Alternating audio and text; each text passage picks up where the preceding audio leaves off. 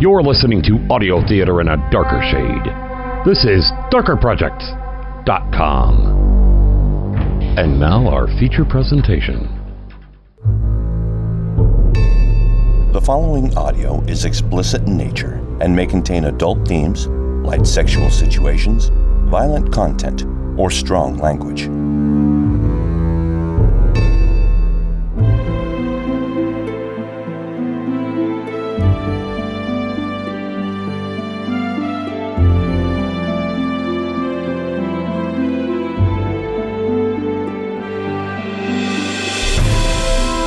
We're in a time when the end of the world was just the beginning of a nightmare. When the worst of us set the world to burn while the best of us cower in terror. Tonight's presentation, Madness, written by Andrew T. J. Rowe.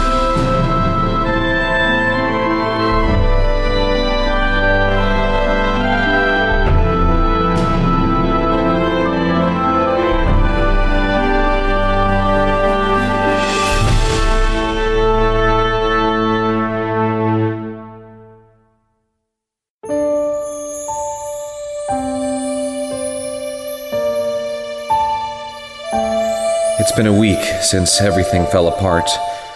7 days since I've slept through the night, since people were normal. Nothing makes sense now. Everything's gone to hell, and those of us that aren't them, maniacs, monsters, demons, well, we're just lost souls now, wandering aimlessly through the ruins of a world that the worst of us set to burn, while the best of us cowered in terror. No one knows how good their life really was then, before the screaming, before the running, before the blood. Oh God, so much blood. Everything made sense then. We were all sane and normal and safe. What I wouldn't give to feel safe again. What I wouldn't do to be so secure in my own ignorance that I could sleep out, unprotected, under the stars.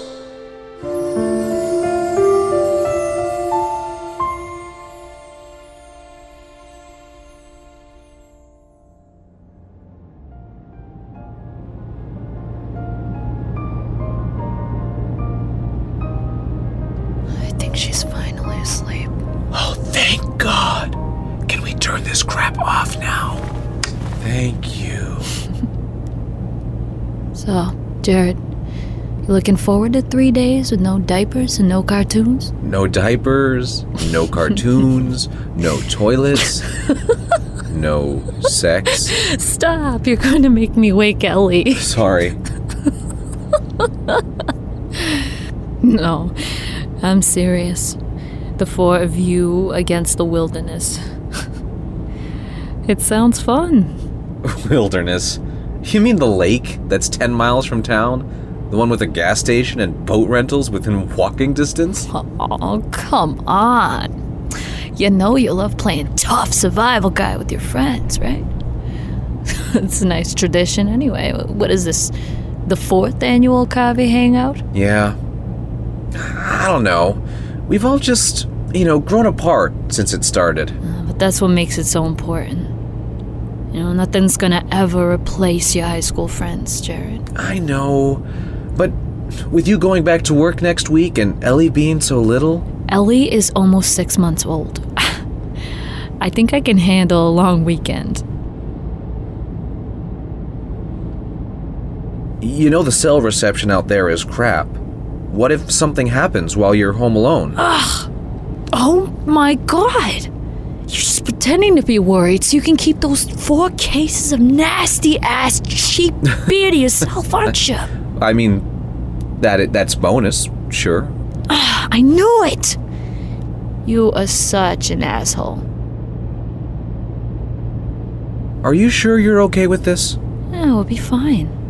Mom's coming over tomorrow. She's taking her shopping for baby clothes. Again?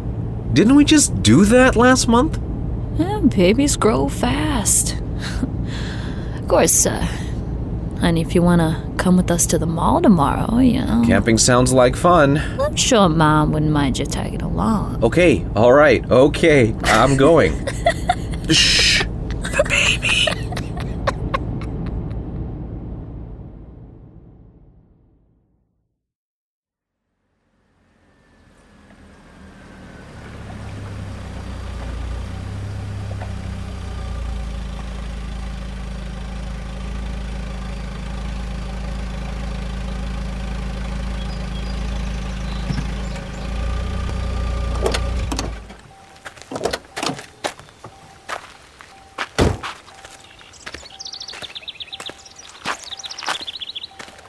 Whoa, is that Melissa?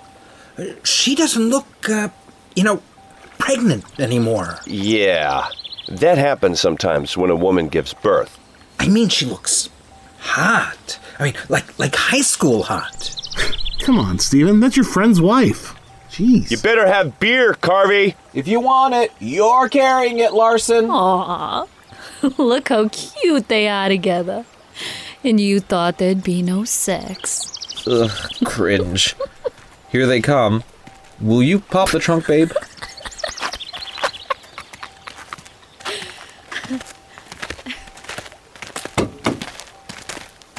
And there we were, all together. No walls, no guns, no fear. Just friends. Happy. Safe. And Melissa. Christ, how could I have let you drive away? Where are you? Where's Ellie? What have they done to you? What have you done? Oh God, what have I done?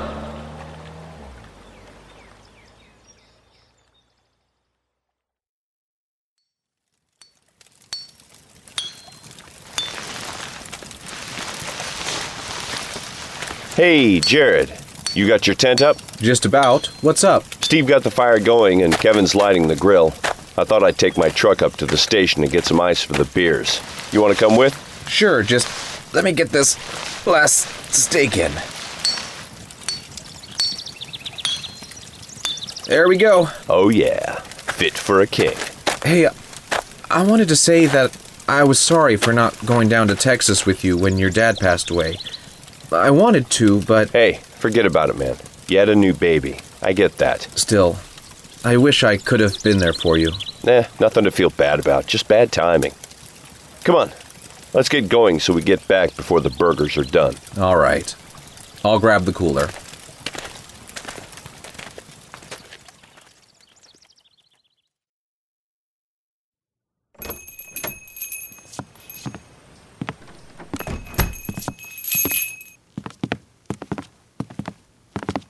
Can I help you?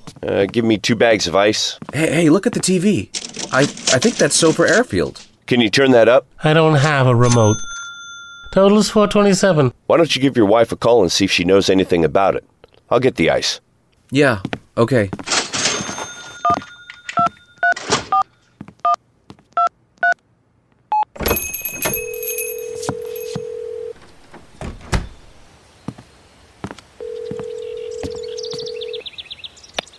Hey, babe. Calling to check up on us already?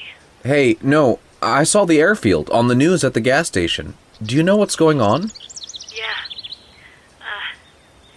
I called Gary when I saw to see if they needed me to drop Ellie off at Mom's and come in. I guess some private plane had to make an emergency landing. One of the passengers freaked out. She stabbed a guy with a fork. Gary had to call the cops out. You aren't going up there, are you? Nah, Gary said it all happened really fast. The cops are already gone and they stowed the plane in one of the old hangars. He thinks it'll all blow over by Monday before I go back to work. To be honest, I'm kind of freaked out about you going back to work now. Oh, come on. This was 1 in a million, babe. The most dangerous thing I've ever seen at the airfield is a flock of birds on the runway. Still, air traffic control is stressful, and the last thing we need is more stress. Safas isn't exactly lax. At most, I have to juggle 2 planes and a high-flying kite. Stop worrying. Enjoy your weekend, would you? All right. Just promise you'll call me if you need anything. I will. I love you. I love you too. You really have to keep the ice locked up? I don't know, man. It's just some stupid rule. Whatever. Are you going to offer to help me out at least? It's okay. I got it. Unbelievable. You know, if you worked for me, I'd fire you on the spot, kid. Have a good day. You believe that little shit? Give him a break. He probably gets minimum wage for this job. My employees get minimum wage too. I wouldn't stand for them treating customers like that. You talk to Melissa? Yeah, crazy stuff, man.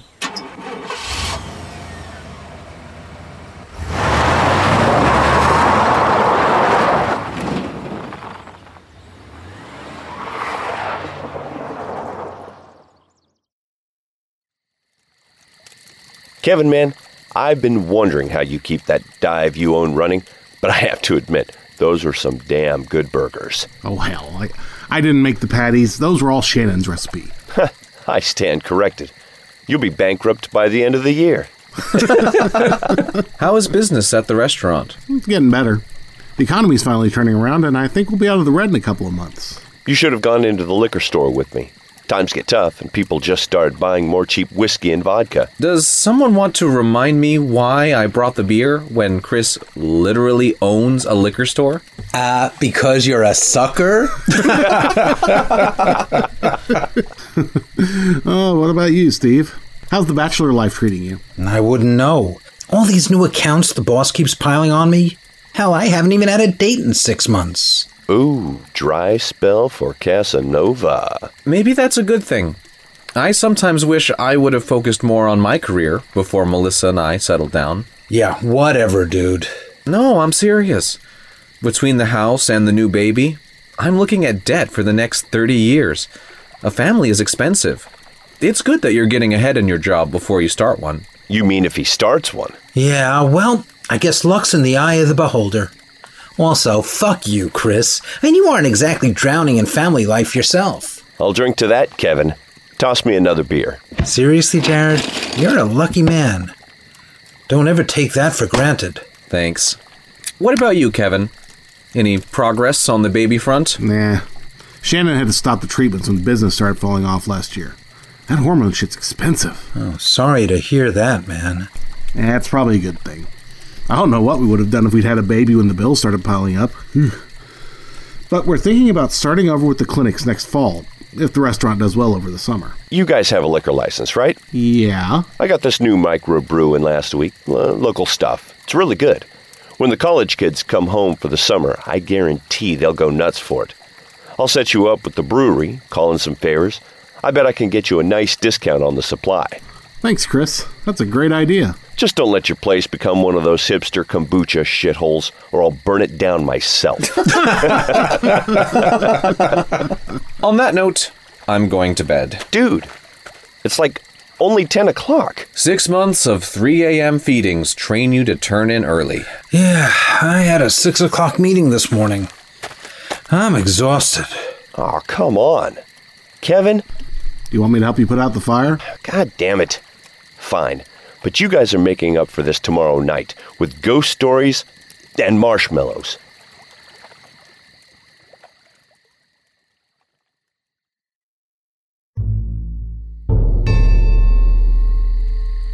I woke up in a cold sweat, like I'd had a nightmare that I couldn't remember. Something was wrong. Something was so wrong that I could feel the hair on the back of my neck standing on end. Looming terror threatened to crush me under an immense, undefinable weight. I had to call Melissa. I had to know that Ellie were okay. That they hadn't... something. I didn't even know yet. I fished my phone out of my backpack, my hands shaking with fear, and I felt an immense relief when the light from the screen washed over me. But that relief crumpled when I saw the no service icon flashing in the upper right corner of the home screen. I tried anyway, desperately scrolling through my contact list until I found home, and I pushed hard enough that the screen distorted for a moment. I pressed the phone to my ear in time to hear the last numbers dial automatically. Then nothing but silence as the phone waited for a signal to latch onto. With the screen against the side of my head, I could see the bare glow of embers from the fire pit outside. Maybe it hadn't been put out well enough, or maybe it had been restarted and had since died down. Then I heard it, a barely suppressed laugh followed by Kevin's voice. Oh man, they're gonna totally freak. His voice was wrong. Everything was wrong. I pulled it away from my ear and looked at it. Under my phone, the number flashed the words, "waiting for signal," and I reluctantly hit the end call button and slid the phone into the pocket of my jeans. I didn't want to go outside. I didn't want to know what Kevin was laughing about, or about what he was so sure I'd freak, but I had to. I couldn't just stay in the tent. I had to get out, get to the gas station and call home. Melissa, Ellie, God, where are you guys? I unzipped the flap of the tent, cringing at the buzz of the zipper that might as well have been an open invitation for the monsters in the night to come for me. Slowly, I crept out of the tent, crawling, then standing upright before I dared to look at the campfire. Kevin and Steve were sitting beside the scant light of the smoldering fire. Steve had his back to me, and Kevin was watching him with a gleeful expression of disbelief, shaking his head and whispering with childlike excitement. Next to Steve sat his old fishing tackle box. I couldn't be sure with the shadowy candlelight of the campfire, but as he reached into the box to pull out a large fishhook, I could have sworn I saw blood staining his hand. Kevin shook his head and laughed again as Steve brought the hook up to his face. Kevin froze and looked at me as if I'd wandered prematurely into my own surprise party. A mad grin slowly widened on his face as he turned his attention back to Steve. Steve, what the hell are you doing? Oh, you're gonna love this. Steve slowly stood up, the hand with the fishhook still in front of his face. When he turned toward me, I saw them, a dozen fishhooks piercing his bloody face. 4 at least bound his lips together. The others had been haphazardly looped through his nose and eyebrows and the flesh of his cheeks and forehead. He was just feeding the last through his pupil, and I watched it pierce through the side of his right eye as he turned. I swear I could hear a sickening pop as it came through. What the fuck? Steve's face was contorted with rage as he fixed his eyes on me, a primal, guttural growl rumbling from his chest. As his mouth opened in an angry roar, the fishhooks binding his lips tore through in a torrent of fresh blood, leaving ragged tatters of flesh quivering over his bared teeth. Then, in an instant, he sprinted at me and tackled me into the tent.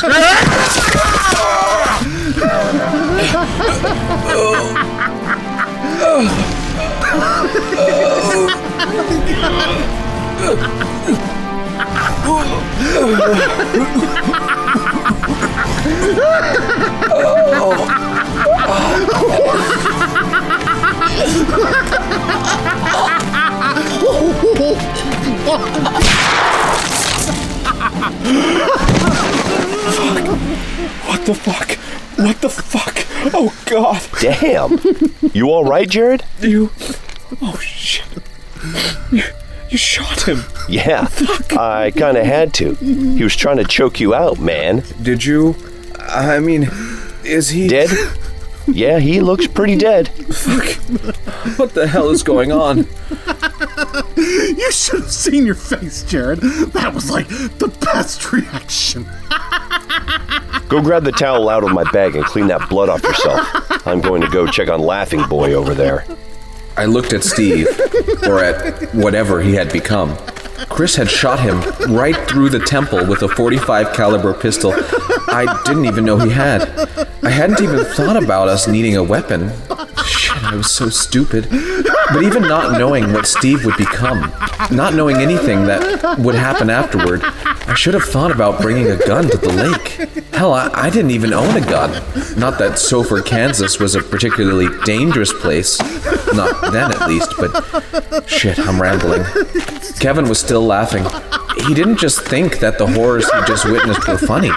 He thought it was hilarious. Like he was a kid again, cracking up over some juvenile prank. He was acting crazy.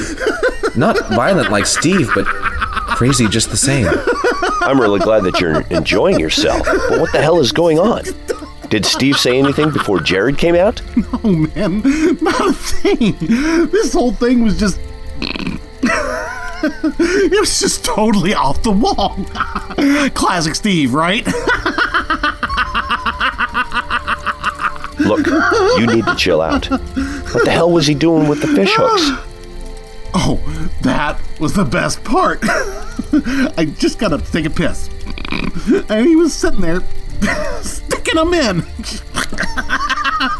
I don't know if he was planning it or what, but that totally made the whole joke. When Jared came out, you should have seen his face. It was just a joke to him. Kevin had sat there watching Steve mutilate himself like he was putting on monster makeup for a scare prank. And now Steve was dead, and Kevin was just cutting up about it. Steve was dead. Chris killed him. No hesitation, no remorse, just shot him in the head. It was all so casual for him, like he'd shot a coyote that had wandered too close to the camp. That's when it hit me. Steve, Kevin, Chris, they'd all gone crazy in different ways at the same time. And somehow, I'd known it. I woke up terrified. For Melissa, for Ellie, for myself, without knowing why. But I had known. Somehow, I had known that I was in danger. That everyone was in danger. I wondered if they'd caught something, or maybe they'd all been exposed to something, but that didn't make sense. I'd been with them all day and I was fine. Shitting myself scared, but not crazy. I had to get back to Sofer. I had to find Melissa and Ellie. But somehow I knew that it wasn't just Steve and Kevin and Chris. No, I knew that the whole world had suddenly gone mad.